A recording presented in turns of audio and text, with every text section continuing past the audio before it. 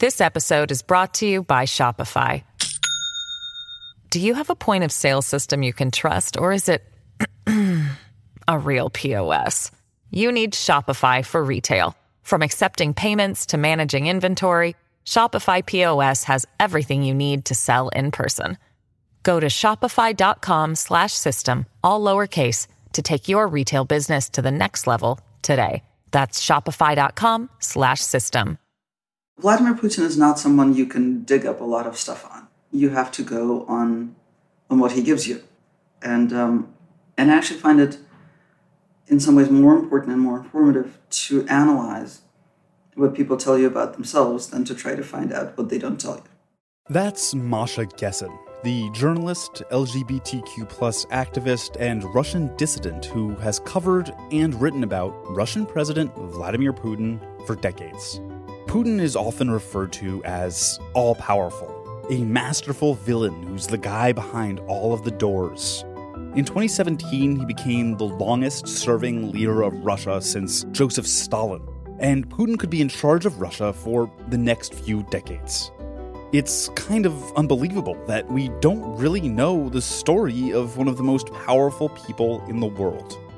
So, who is Vladimir Putin?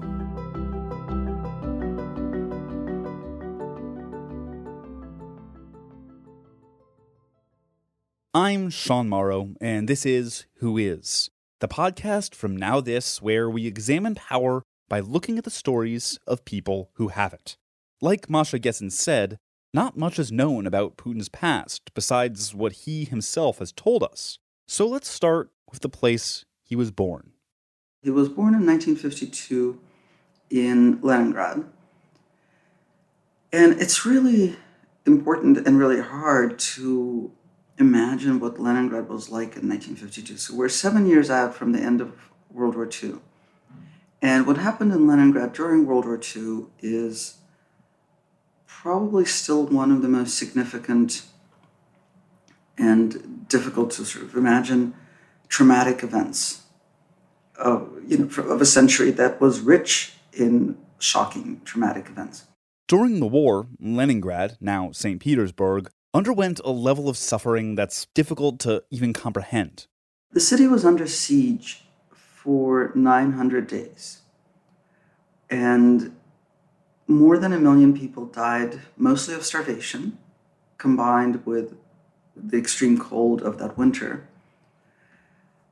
The city just, imagine being in your home, deprived of food, deprived of an ability to heat it, and under the constant threat of being shelled for nearly 3 years. Right? There was virtually no way to get out of the city, and there was no way to bring supplies into the city. So it was this extremely long, extremely frightening period of just despair. And then, unlike most events that happen in wars, right, people didn't get to go home from that. They were already home. The most horrible thing that had ever happened to them, seeing their loved ones die, starve to death, seeing their entire environment disintegrate, seeing people resort to, eating rats and probably each other, all of that happened right where they lived and continued to live. Nearly 27 million Soviets died during the war, and the country was devastated. A quarter of the nation's economy disappeared, and the war was followed by famine, disease, and political purges. Stalin, a brutal dictator, was in charge, and a month before little Vladimir was born, Stalin had accused several of his doctors of plotting to kill him in what was later debunked as an anti-Semitic conspiracy. This is the world Putin was born into. Putin's parents were very, very unusual by the standards of the time. They were in their 40s when he was born, which is like ancient by Russian standards. But also it's amazing that they had lived through the siege and were able to have him. That has given birth to some theories that he was actually adopted, because it's so hard to imagine that a baby could have been born to a couple in their 40s after the siege. His father was injured and disabled, And they were also very, very poor. They didn't have much time for him. He mostly grew up sort of in the courtyard with other boys, pretty standard. So they lived in a communal apartment. They had one room for the whole family. There was a wood-burning stove in the middle of this room. One room for the entire family in a city recovering from 3 years of siege and famine. So it's not hard to understand why a young Putin would admire Soviet strongmen. Vladimir Putin grew up idolizing the secret police. He was kind of a secret police nerd. He had the miniature bust of the founder of the Foreign Intelligence Service on his desk when he was a kid. And this is an obscure name. Now I can't even recall it off the top of my head. Not somebody that you normally would have heard of, right? It's like you have to be at a high level of nerddom to know who this man was. So what is the KGB? The KGB was the Soviet secret police. It was a vast intelligence agency, which included foreign intelligence, domestic intelligence, all kinds of surveillance. And it was the second center of power, I would say on par with the Communist Party, which was the one party that ruled in the Soviet Union. It served to sort of balance the power of the Communist Party, but it also in many ways ran the country. It had its tentacles in absolutely everything. There was a KGB officer at every workplace, looking after things quite officially, right? It seems pretty incredible that somebody coming from such poverty managed to get an education, but Putin did it. He transforms from grade school thug, in Gessen's words, to a goal-directed and hard-working adolescent. Supposedly, it was martial arts, judo specifically. Anyway, an 18-year-old Putin enrolls at Leningrad State University in 1970. 5 years later, in 1975, the 23-year-old Putin realizes his childhood dream and joins the KGB. So he joins the KGB. He really wants to be an agent. Yeah, so most of what the KGB is doing is going after dissidents in the Soviet Union. But Putin doesn't want to do that. He wants to go abroad, and he wants to be a secret agent. He wants to be a spy in a Western country. That's the most desirable career in the KGB, and he doesn't quite seem to have the talent or the connections or the brilliance to do this. Putin begins working his way up the KGB hierarchy and lands a job in Dresden, in what was then communist East Germany. You're gonna hear some background noise. We're taping remotely due to the pandemic, so apologies in advance. The experience of living in Dresden, I think, is pretty humiliating for him and his wife, and then they have 2 little girls by the time they leave Germany, because they see that even in East Germany, people lived materially so much better than they did in the Soviet Union. They had bigger apartments, they had better furniture, they had better food, they didn't have to stand in line because there were constant shortages. And so that's, it seems clear that for at least a while he was stationed in Germany, Putin was actually quite depressed. I can't tell you why he was depressed, whether it was because of the humiliation of seeing that they were less than the East Germans, whether it was because his job was so meaningless, or whether it was something else. But it's kind of a sad picture of him living in Dresden. Wow, I'm depressed too. Maybe I could one day be president. Also, much like Putin, my country is falling apart around me. And then, of course, the most important events in Soviet history happen while he's away. The Soviet Union suddenly transforms. Mikhail Gorbachev comes into office in 1986 and announces vast reforms, Glasnost and Perestroika, so openness and restructuring of the entire Soviet system.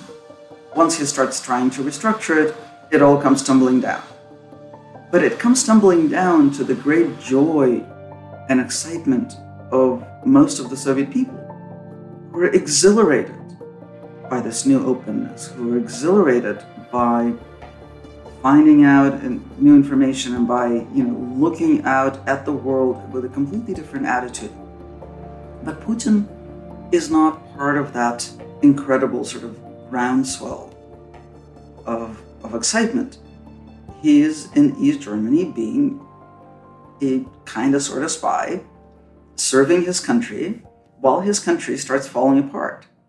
And the culmination of that for him, as he tells the story, now we're back to the way he tells the story, is that there are huge demonstrations in Dresden, as there, during the peaceful revolutions all over Eastern Central Europe, there are these enormous demonstrations in Dresden. And at one point, people surround this little building where KGB agents work in Dresden. Yeah, pro-democracy protesters probably weren't too happy with the Soviet secret police who'd been terrorizing them for decades. And Putin comes out onto the porch and tells them that he's a translator there, and he's terrified that they're going to storm the building and find out that it's KGB and read the documents that they have there. So according to how Putin tells it, the German fluent Putin is able to hold off the hordes. Putin says, in Russian, this is a translation, the Germans had attacked their own security ministry.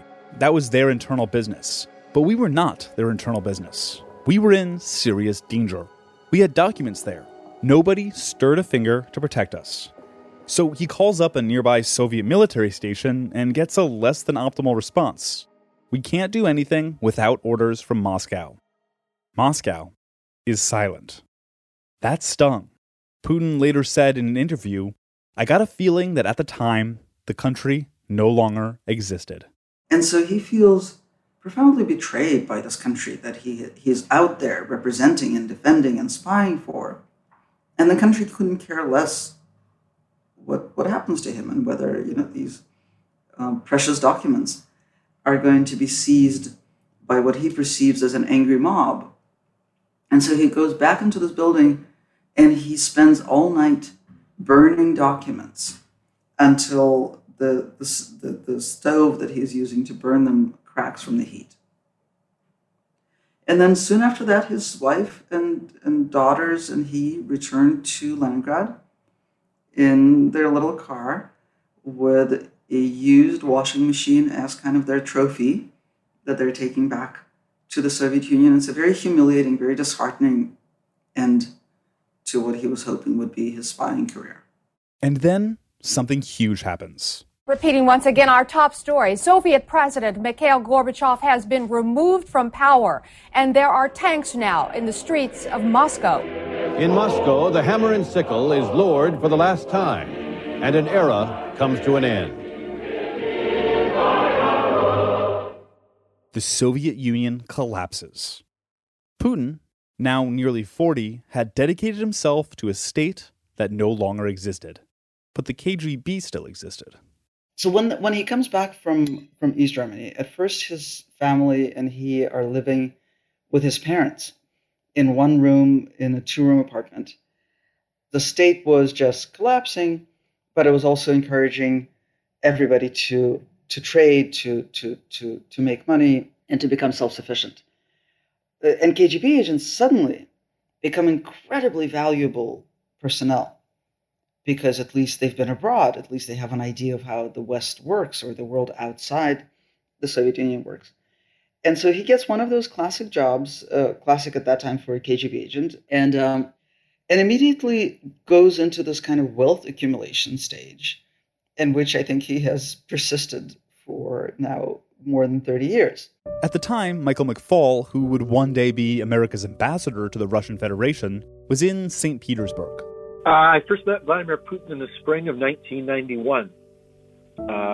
He was at the time the deputy mayor for international relations, international contacts for the mayor of St. Petersburg at the time, Anatoly Sobchak.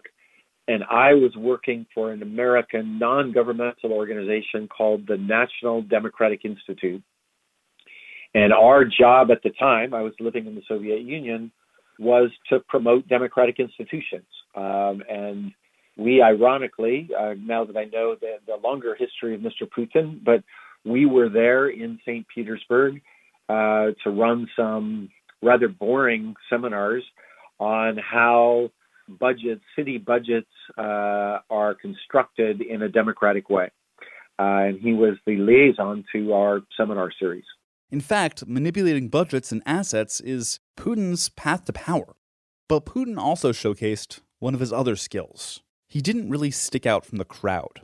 Here's Michael McFaul. And was the meeting memorable at all, or did you think of him as kind of a run-of-the-mill bureaucrat? No, I would not have remembered him had he not been named first as prime minister and then acting president, then president. Did not make a big impression at all. According to Putin's official biography, he resigned from the KGB in 1991 to enter non-spy politics. But did he really retire? I spoke with Catherine Belton, who wrote Putin People, How the KGB Took Back Russia and Then Took on the West, and served as Moscow correspondent for the Financial Times. So Putin didn't quite retire in 91, and so he actually, he was serving as deputy mayor to Anatoly Sobchak, who was the mayor of St. Petersburg and a kind of leading Democrat of the era. But Putin was still in the shadows as a member of the KGB, and according to one former ally, he actually didn't resign from the KGB until 93, by which time he'd really become entrenched as an essential aide to the liberal and democratic leader of St. Petersburg. Remember, communism is collapsing and something different is emerging. Nobody knows what that something will look like. And whether Putin is an opportunist or simply trying to establish himself in the new order of things is an open question. Probably it's a bit of both. Here's Masha Gessen. I think, like many Soviet people, he's very good at reading signals and knowing which way the wind is blowing. He is clearly very careful to hedge his bets. He serves his country. His country is whatever the state is. If it's communist hardliners, KGB generals, then he serves them. If it's someone else, then he serves them. There's no core principle anywhere in that man. Russia of the 1990s was a different world from the Leningrad of the 1950s, where Putin had been born into fairly abject poverty. Everything was in play. When we're back, we're going to look at how Putin built power during this chaotic time after literally moving back in with his parents at 40. This episode is brought to you by Shopify. Do you have a point of sale system you can trust, or is it a real POS? You need Shopify for retail. From accepting payments to managing inventory, Shopify POS has everything you need to sell in person. Go to shopify.com/system, all lowercase, to take your retail business to the next level today. That's shopify.com/system. It's the 1990s. The Soviet Union has collapsed, and Russia is opening up. The transition to democracy wasn't easy, and there was more famine and a lot of economic instability. I wanted to hear about it from somebody who lived it, so I spoke to Nadia Tolokonevoka. You've probably heard of her. Hi, I'm Nadia, and I'm a founder of a feminist collective, Pussy Riot. I spent 2 years in jail because of a feminist performance in Cathedral of Christ the Savior. Nadia was born in 1989, the same year as Taylor Swift. Yes, it was a challenging time economically. My parents were struggling to provide food on our table. But at the same time, it was a thriving time for Russian culture because there were almost no censorship at the time. As I remember it, I felt like as a kid, I was waiting to see in the news that Russia will be part of European Union, and that's what a lot of Russians really want to, and especially younger Russians, they don't see this dream of nationalist empire state as attractive as Putin does. Russia was changing, but remember, Putin is a KGB man for life, navigating a new world. He gets a job with a former professor, Anatoly Sobchak, a major advocate for Russian democracy. When Boris Yeltsin is elected president, Sobchak is mayor of Leningrad, which he renames St. Petersburg. Remember, kids, college networking is important. Here's Masha Gessen. One of the professors from the university, from the law school actually, Anatoly Sobchak, is elected mayor of Leningrad, democratically elected. This is amazing. And he also needs a KGB agent on hand. The KGB is still incredibly powerful. And so Sobchak makes this calculated choice that since somebody is going to be infiltrating his staff and spying on him anyway, he may as well handpick this person. And he picks Putin. But the KGB is kind of antithetical to democracy. Here's Nadia. For many people who wanted to build democracy in Russia, it was obvious that you can't really build a functional democracy with a person who's coming from KGB, because there is no such a thing as ex-KGB agent. If you served as a KGB agent for a while, then you'll stay KGB agent forever. Working for Sobchak, Putin is able to make use of his KGB connections to really begin to build serious power. Meanwhile, Russia's transition to democracy and to capitalism is pretty rocky. Yet again, famine, something Putin saw up close as a kid in the 50s. Now, all of these shortages that have plagued the Soviet economy, they just become catastrophic. And the state is actually afraid that there's going to be actual famine in various places. And so they allow cities to use what's called strategic reserves. It gets a little bit complicated, but let me see if I can break it down. Basically, they're like stores of things that are thought of as in demand in the West that exist in various locations. And the Central Committee tells different cities that they can take their strategic reserves and sell them abroad or trade them abroad or whatever, as long as they can get food into the mouths of the people who live there and prevent famine. And Putin is allowed to take strategic reserves of timber that are in Leningrad and trade them. He intentionally enters into bad contracts so that the timber disappears to the tune of about $100,000, but the food never comes. And nobody can be held accountable because the contracts that he entered into are unenforceable. We don't know how much of that money he pocketed, but probably a lot, right?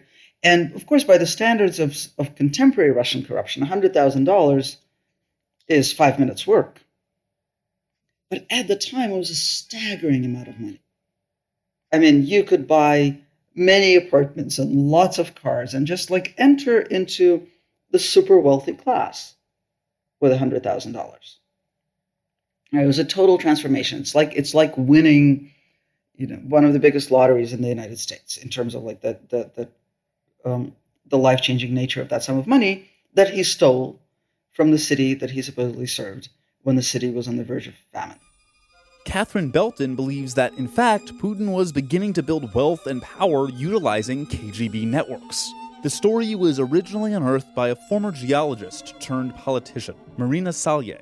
This scheme that was uncovered by Marina Salye, who was also another kind of leading Democrat of St. Petersburg at the time. She was a doughty former geologist, and she'd really wanted to get to the bottom of these schemes that she'd uncovered, which appeared to have siphoned hundreds of millions of dollars worth of raw materials into the hands of a small bunch of obscure companies, all of whom seem to be run by Putin's closest cronies. And this was a time when St. Petersburg was kind of reeling from the collapse of the Soviet Union and the end of communism.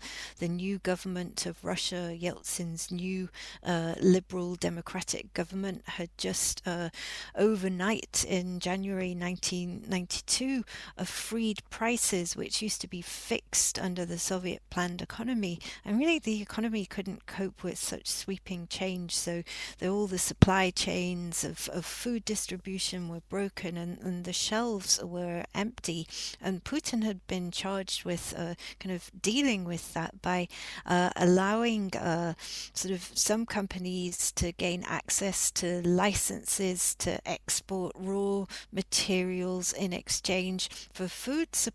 But what had in fact had happened was that Putin had doled out the licenses to companies no one had ever heard of before, and they seemed to have disappeared with the proceeds because none of the food ever turned up. Putin begins to distribute lucrative contracts to KGB associates, as the city he's supposed to be serving is at risk of famine. So Salier was most upset about all of this, and it looked like it's one of the really first real indications of Putin's corruption, and everyone had really thought that perhaps his friends who were running these crony companies had just pocketed the proceeds for themselves, or in fact maybe Putin had run away with the cash. But I actually, in the course of my research, I also found there was a little bit more to it than that. That in fact many of these crony companies that he was handing the licenses to had their roots in Soviet-era KGB-run joint ventures of the 80s that were some of the first ventures set up by the KGB as the Soviet economy began to move to the market. And what I found when I interviewed a former KGB operative who worked with Putin on these schemes was that in fact they'd set them up as a way to maintain some of the KGB influence networks of the 80s, that they needed a way to sort of create a slush fund that would pay off and kind of funnel cash into sort of the KGB linked companies abroad. So it was a kind of very early sort of 90s era smuggling scheme. This is literally how Putin built power, distributing massive assets to his old KGB buddies while working for one of Russia's leading democratic reformers. What Salier had uncovered in the early 90s in these oil for food barter schemes was a very early prototype of how Putin was to run the country, i.e. he'd been parceling out assets to a network of cronies, to allies that he could trust. And that's essentially what he did on a federal scale with the Russian economy. He parceled out the country's most strategic cash flows to his own trusted guys from the KGB, and he wanted to do so because he felt, well, if anyone was operating outside of his control, then he could use the billions of dollars of oil wealth or metals wealth against him. They could use those funds to buy up politicians in parliament or seek to influence through other means. So he began taking over everything. I mean, it's not quite correct to call them an oligarchy because, as I say, they're not the ones who are dictating their will to Putin's Kremlin. It's rather Putin sort of dictating his will to them because they all have to follow his orders. Marina Salier would later warn that Putin could become president of a corrupt oligarchy. Here's Michael McFaul. Well, I knew Marina back in these days that we're talking about. I didn't know her well, but I met her several times. I do remember that this was attributed to her, that comment. And of course, that is what happened. I think there were two phases to it. The first phase was the 90s, when business people closely connected to Yeltsin cashed in on those connections to take control of some of the richest assets that were privatized in the 1990s. But then there was a big reordering and a big new redistribution of these property rights in the Putin era. And in the Putin era, you had the fusing of oligarchs and former KGB officials. So today, a lot of intelligence officers are the ones that now run the most lucrative companies in Russia. Putin would replace one set of oligarchs, Yeltsin's oligarchs, with another, a set which he controlled. Once Putin's men had control of most of the country's economy, most of its strategic wealth, they could sort of give orders and use the country's strategic cash flows not to sort of create wealth or kind of innovate or create a strong economy, but they'd sort of use it to siphon off cash flows to preserve their own power within Russia and also to project it abroad. They could use it for influence operations abroad like they did in Soviet times, only now that they'd made the transition to a market economy, they had a lot more cash at their command. Putin is able to effectively utilize these KGB networks to secure more and more powerful and lucrative positions for himself. By the late 1990s, he's really in the mix. With Putin in St. Petersburg, where he was the deputy mayor, he was still kind of very much kind of working with his old KGB cohort. He was still incredibly influential, and he was able to kind of build on that influence after he moved to Moscow in '96, where he somehow engineered a very rapid rise through the Kremlin, and he did so really through being very unassuming. He seemed very unambitious, and this was kind of quite surprising for the politics of that era when it was a real kind of den of vipers. So to find somebody who seemed so unambitious was like a breath of fresh air. Catherine Belton believes that Putin's rise to power was in part orchestrated by the KGB, which had never really disappeared. Boris Yeltsin, Russia's first democratically elected president, had fallen out of favor. Russian people were tired of the chaos, and the ongoing economic collapse had taken a serious toll. What's more, Yeltsin and his family were afraid they'd be prosecuted for alleged corruption. This is a pivotal moment in Putin's rise to power. Really, the moment when the KGB was able to retake power came after the August 98 financial crisis.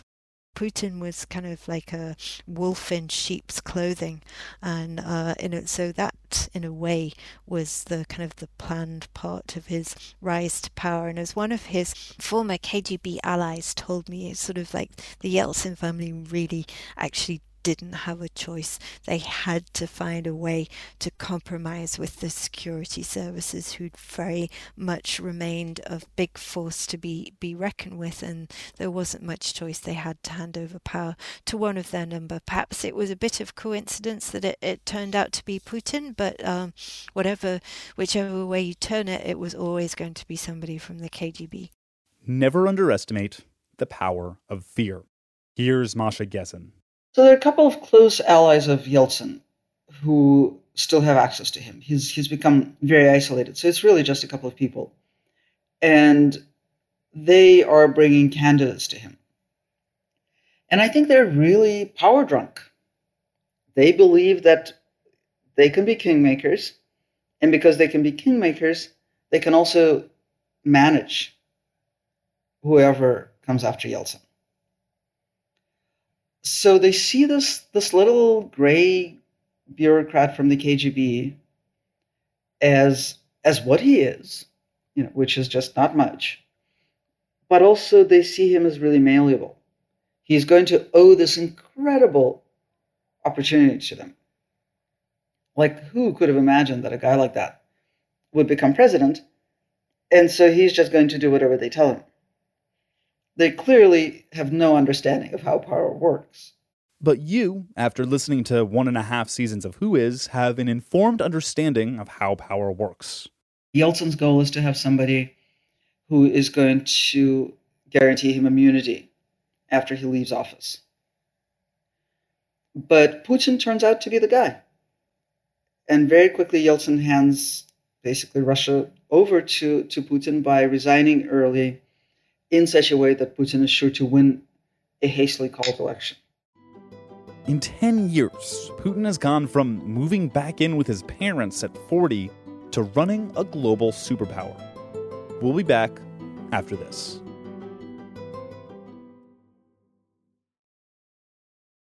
It's a new millennium, and Putin is in charge of Russia. Here's some early American press about the new Russian president. In our earlier segment, one of our callers took me to task for how I pronounced the new leader's name, yes. Poutine. For the uninitiated, poutine is a Quebecois, French-Canadian, dish of French fries, gravy, and cheese curds. But anyway, in the early 2000s, Putin gets lucky. Here's Michael McFall. You know, it's easy to destroy regimes. It's hard to build new ones.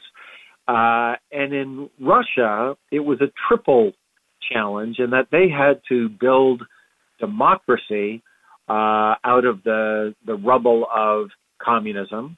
They had to try to build a market economy out of the rubble of a command economy. And they had to try to build an independent Russian country, Russian state, out of the collapse of the Soviet Empire. And so to do all of those three things together meant a lot of hardship in the 1990s. A very deep economic depression occurred in Russia in the 1990s. And as a result of that, Putin, when he was named president by Boris Yeltsin, and he took advantage of that to say, you know, I want to build a state with more order and stability and law and order. And he took over right as Russia was beginning to recover from that the 90s economic depression. And so it was the confluence of those two events, just the luck that Putin had to arrive right when the economy was growing. And that gave him the kind of legitimacy to build the autocracy that he's built to this day. Don't forget the famine we talked about earlier. For many Russians, that wasn't the distant past. That was recent history. Here's Nadia again. My dad is pretty aware politically, and he started to give me political magazines to read when I was a little girl. So I remember time before Putin when it was more free, and I do remember the change in amount of censorship that like all of a sudden started to creep in after Putin came to power. I remember his attacks on people who would criticize him, on media, on TV channels, and then on influential business people like Khodorkovsky. Remember when we talked about how Putin was replacing one set of oligarchs with another? One of the people being replaced was Mikhail Khodorkovsky, who had hit it big on Siberian oil fields he'd obtained during the privatization of formerly state-owned assets in the 1990s. In 2003, he was arrested, stripped of his wealth, and imprisoned. Putin was consolidating power and making it clear that he meant business. Another time was my experience of trying to be a journalist. I was 14 years old. It was 2004. I've decided that I want to grow up and be a journalist. So I needed to write a couple of articles to prove to university that I can actually be a journalist. And my article, my topic of choice was environment. In my home city, Norilsk, it's one of the northeast city and most polluted cities on earth. The snow is literally black in my city. It's so heavily polluted. And it was obvious to me that there should be a sort of investigation on why it's happening, why nobody is protesting, why the owners of these factories cannot just install filters to protect it from happening. And when I brought it to the newspaper, and they told me, "Hey, you understand better than we are. You understand as good as we do understand why this article cannot be published." And as a 14 years old, I did not really understand it. But this is a phrase that this is really typical for modern autocracies. You understand it. And as a citizen of autocratic state, you're supposed to understand unwritten rules, because on paper, de jure, we still have democracy. We still have free elections. And that's what Putin claims. That's what he tells you when he meets Westerners. But in fact, everyone who lives inside Russia, they should understand that there are certain topics that you cannot talk about. And for example, you cannot question financial interests in in the city you live in. You cannot question oligarchs who neglect ecological standards and pollute your rivers, and pollute your air and snow. So yeah, that was another sign. At the same time, quality of life was rising, and after so many years of hardship, many people seemed ready to look the other way. The rising oil prices really kind of allowed everyone to sort of close their eyes in a way to what the Putin regime was up to. You know, I think after such kind of tumult and instability of the Yeltsin years, people were really quite content. They understood to some degree Putin's corruption, i.e. that he was kind of taking out the oligarchs and taking over chunks of the economy, but they didn't really care as long as their incomes were rising too. It wasn't just oil prices. There were major terrorist attacks in Russia. Hundreds of people were killed in terrible apartment bombings, people's homes, and a breakaway republic, Chechnya, was blamed. Chechnya is majority Muslim, and according to The Independent, Russia had planned to invade Chechnya months before the attacks. It's even possible that the apartment bombings were actual false flags, which Putin was able to use to his advantage. At the time, a few brave reporters like Anna Politkovskaya were watching. Here's Catherine Belton. So Politkovskaya was a very great crusading corruption reporter who did an awful lot to kind of investigate the misdoings of the regime of Chechnya.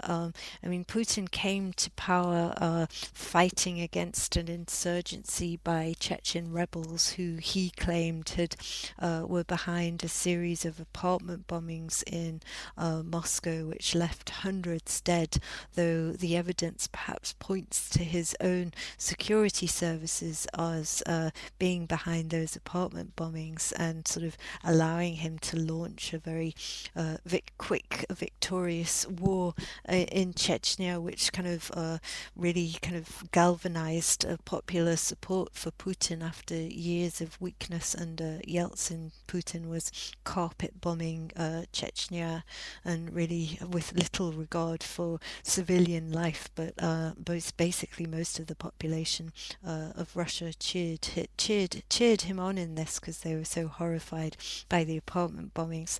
But after a while, after most of Chechnya had been devastated by the bombings, Putin was able to install his own man as the leader of Chechnya, and this was a guy called Ramzan Kadyrov, who really did follow closely Putin's orders, but he was also a strong man who led a very brutal regime. And Anna Politkovskaya was one of the few brave Russian journalists who really uncovered some of the kidnappings that Kadyrov was leading, and really she kind of held up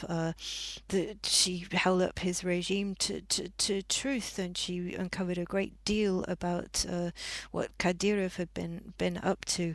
And obviously this crossed too many paths, and she wound up shot on the day of Putin's birthday, and she was shot dead as she was entering her stairwell in her Moscow apartment. And as I was told by one Putin associate, that some of his allies liked to offer up gifts to him in the form of the killing of some of his enemies. So it very much looks like that's what happened to Politkovskaya. In 2010, a manifesto is released. Putin must go. I'm going to read some of it.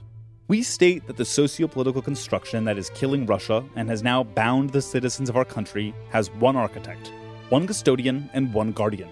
His name is Vladimir Putin. We declare that no essential reforms can be carried out in Russia today as long as Putin controls real power in the country.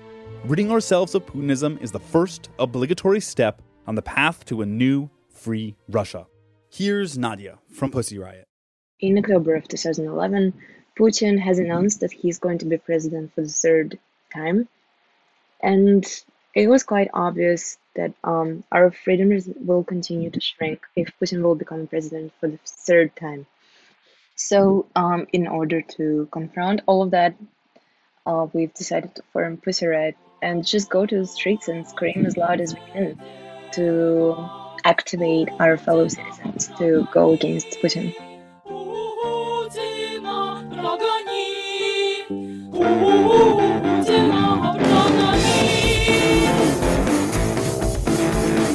Черные рясы, золотые погоны, все прихожане ползут на поклоны, призрак свободы на небеса. I didn't want to, I had never planned to go to jail. Like, who wants to go to jail? Nobody wants to go to jail. I just wanted to make protest art. And before 2012, Russia was more free. We did our actions and we never actually thought that we'll end up in jail. And well, there were some people who went to jail, but you never believe that it will happen with you. Since 2012, things are getting worse. Our freedoms are really, really shrinking. This is when mass protests against Putin started popping up. The BBC covered what was then the biggest protests in Russia since the fall of the Soviet Union. For 12 years, many people in Russia have been happy to put politics on the back burner, as it were. They've wanted to stabilise their lives, buy new cars, start to live like other people in Europe. But they've also travelled the world, seen how other people live in the world. They've become much better connected through the internet, through social networking sites. And they've started to want to have more control again over their country. And that, for many people, was what these elections were about. And then they felt that they'd been cheated. And so this is in many ways a political reawakening for people in Russia and also a political awakening for a new generation. Here's Michael McFaul. In academia, and in policy circles too, by the way, but there is a big debate about why do some countries become democratic, why are some countries autocratic. And the debate with respect to Russia, oftentimes history is invoked, culture is invoked. The Russian people like a strong hand. And most certainly for most of Russian history, well before the Soviet Union, of course, and now after, that country has been ruled by dictators, be they Putin today or the Communist Party in the 20th century or czars in the 19th and 18th and 17th centuries. So if you're just looking at history over the course of several hundred years, and you were going to make a prediction about how Russia will be ruled next year based on your prior experience, you would say it's a likely prediction that it'll be ruled in an autocratic way the next year. But I think it's important for people to remember that there was a democratic breakthrough, that the Soviet Union did collapse, and it didn't collapse because of Ronald Reagan and Star Wars and what we did. That's a giant mess. It collapsed because Russians and Ukrainians, by the way, and Estonians and Poles and Hungarians, but people in the communist world rose up and demanded that their voices be heard and that there be democratic change in those countries. And I was, we started with that I lived in Leningrad in 1983, but the last time I studied in the Soviet Union was the year 1990, 1991. That year I was at Moscow State University, and that was the year that these democratic forces rose up and destroyed the Soviet Union and that communist regime. And I think it's important for people to remember that it was Russians that did that. So that when you hear that Russians all love dictators and they all love Putin, I think it's important to remember that there are other times in history where Russia was more democratic, and they were more democratic not because of outsiders, but because of what Russians did. Yeah, Russians don't want autocracy. Nobody does. And Russians like Nadia from Pussy Riot were fighting it in the streets. But I want to get back to Putin. If Nadia had the opportunity to sit down with him, what would she say? Well, I find this question sad and funny at the same time, because you don't really sit with murderer of your friends, don't you? And I would reject this offer if it is to come, because I think that Putin has to be in jail. He doesn't He doesn't have to sit in front of me drinking coffee because he committed lots of crimes and he poisoned and he murdered my colleagues and friends. Part of what this show is about is getting to some kind of interiority on our subjects, some piece of who they really are. And Masha Gessen did meet Putin in 2012, and the story is wild. At the time, I was editor of a popular science magazine in Russia, which is actually the biggest circulation, the highest circulation magazine in the country. And Putin had quite a soft spot for it. He really liked the magazine. And he liked it so much that he really wanted to be in it. It's a long story, but Gessen gets an invitation to the Kremlin. He had this very weird conversation with me that began with his saying, "I like kitties and puppies and little animals," which was not a joke. It was his way of saying that he really is serious about his nature conservation efforts, that he is sincere. And he was like that off beat, that off tune in his entire effort to have like a lovely, friendly conversation with me. Putin, at this point, is notorious, widely criticized for the corruption and brutality of his regime.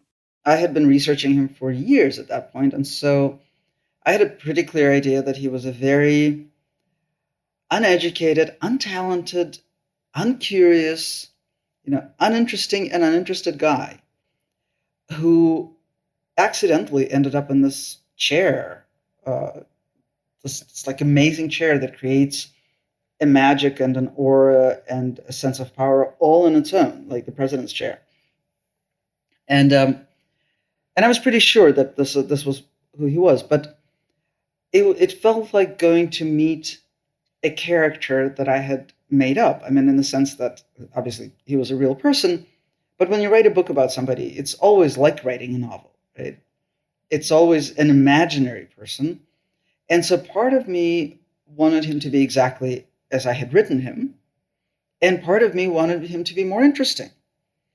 And part of me even kind of wanted to be seduced, because so many people that I had talked to who met him for the first time when he first had power were seduced by him. And I suspected that it was the power that they found so seductive, but I couldn't know for sure. So I thought, what if there's like some magic? What if there's some incredible charm? So I thought, maybe I will feel like I'm in the presence of greatness or something. But there was like nothing. There was no there. So it was confirmed that he was just the person that I had written in the book, but it was also really disappointing because I was kind of hoping for more. 8 years later, a lot has happened. Putin's alleged sphere of influence is enormous, and he's one of several major geopolitical power players determining the course of history. Putin-style democracy, illiberal democracy, oligarchy, autocracy, seems to be spreading. Why does Putin, a hard-luck kid turned KGB operative, seem so easily able to manipulate this historical moment? Why is Putinism spreading? Here's Catherine Belton. The style of autocracy that Putin has engineered in Russia is spreading because I think Putin has very ably been able to exacerbate existing weaknesses in the Western system. So, I mean, obviously, Putin has not been able to sort of create these autocracies by himself, but what he has been able to manipulate is a kind of the weaknesses of the Western system, the inequality of society, in particular, sort of after the 2008 financial crisis, which of course left many by the wayside after the banking collapses and so on, and the regimes of austerity that many Western economies began to impose. So I think Putin has been able to sort of engineer a lot of the kind of, has really been able to kind of leverage the dissatisfaction in many Western countries over growing social inequality. Many of his security men, his ex-KGB allies, profess an ideology of trying to protect conservative values across Europe, and in the West they'll sort of be against abortion, they'll try to promote Christian values, and this really appeals to those who've perhaps been left by the wayside in globalization, and particularly after the 2008 financial collapse, which really did kind of hit many countries pretty hard. Putin may be cynical, but why wouldn't he be? So I think Putin has been very skilled in identifying and sort of leveraging weaknesses in the way the West has been run. And to some degree that's due to the West's own complacency. I think the West hasn't really been able to sort of properly identify some of the threats. And it's also kind of the case of sort of ever since the Soviet collapse, there was a really kind of a sort of a no holds barred capitalism in which the West thought, okay, we won the Cold War, and I think most people didn't see the need to act in a principled way anymore. And I think Putin could see this as well, as he was taking over Russia's own economy, that most Western companies didn't really care about the way Putin was taking over the country's economy. They just wanted a piece of the action themselves. They just wanted to join the Kremlin in sort of taking a piece of the profit. So, I mean, you could say that the 2008 financial crisis was kind of a product of that sort of blind capitalism too, and I think Putin has been able to very well capitalize on that, and that's one of the reasons why we see this great rise of populist autocratic leaders in many countries in Eastern Europe, and unfortunately in more and more of Western Europe too. And not just Western Europe, but also the United States. However, even Putin's power won't last forever.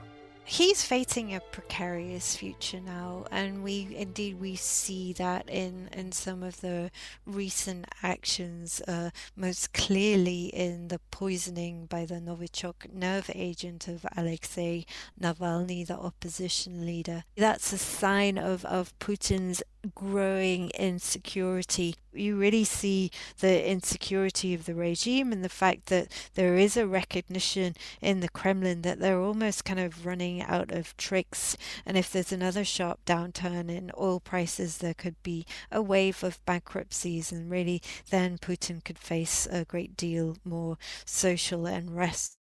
It isn't easy to come to a conclusion on Putin, but today we've tried to give you a sense of who he is and where he comes from. And here's what we can say. As new generations come of age in Russia and the memory of the Soviet Union fades, Putin will face Russians who will demand reform, a new political reality, and a future without him. And what that future looks like will be decided by Russians, by the millions of people who call one of the world's most diverse and dynamic nations home.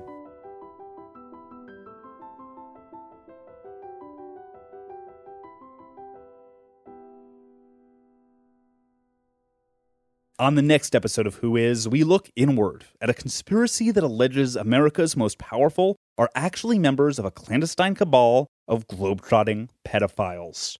But don't worry.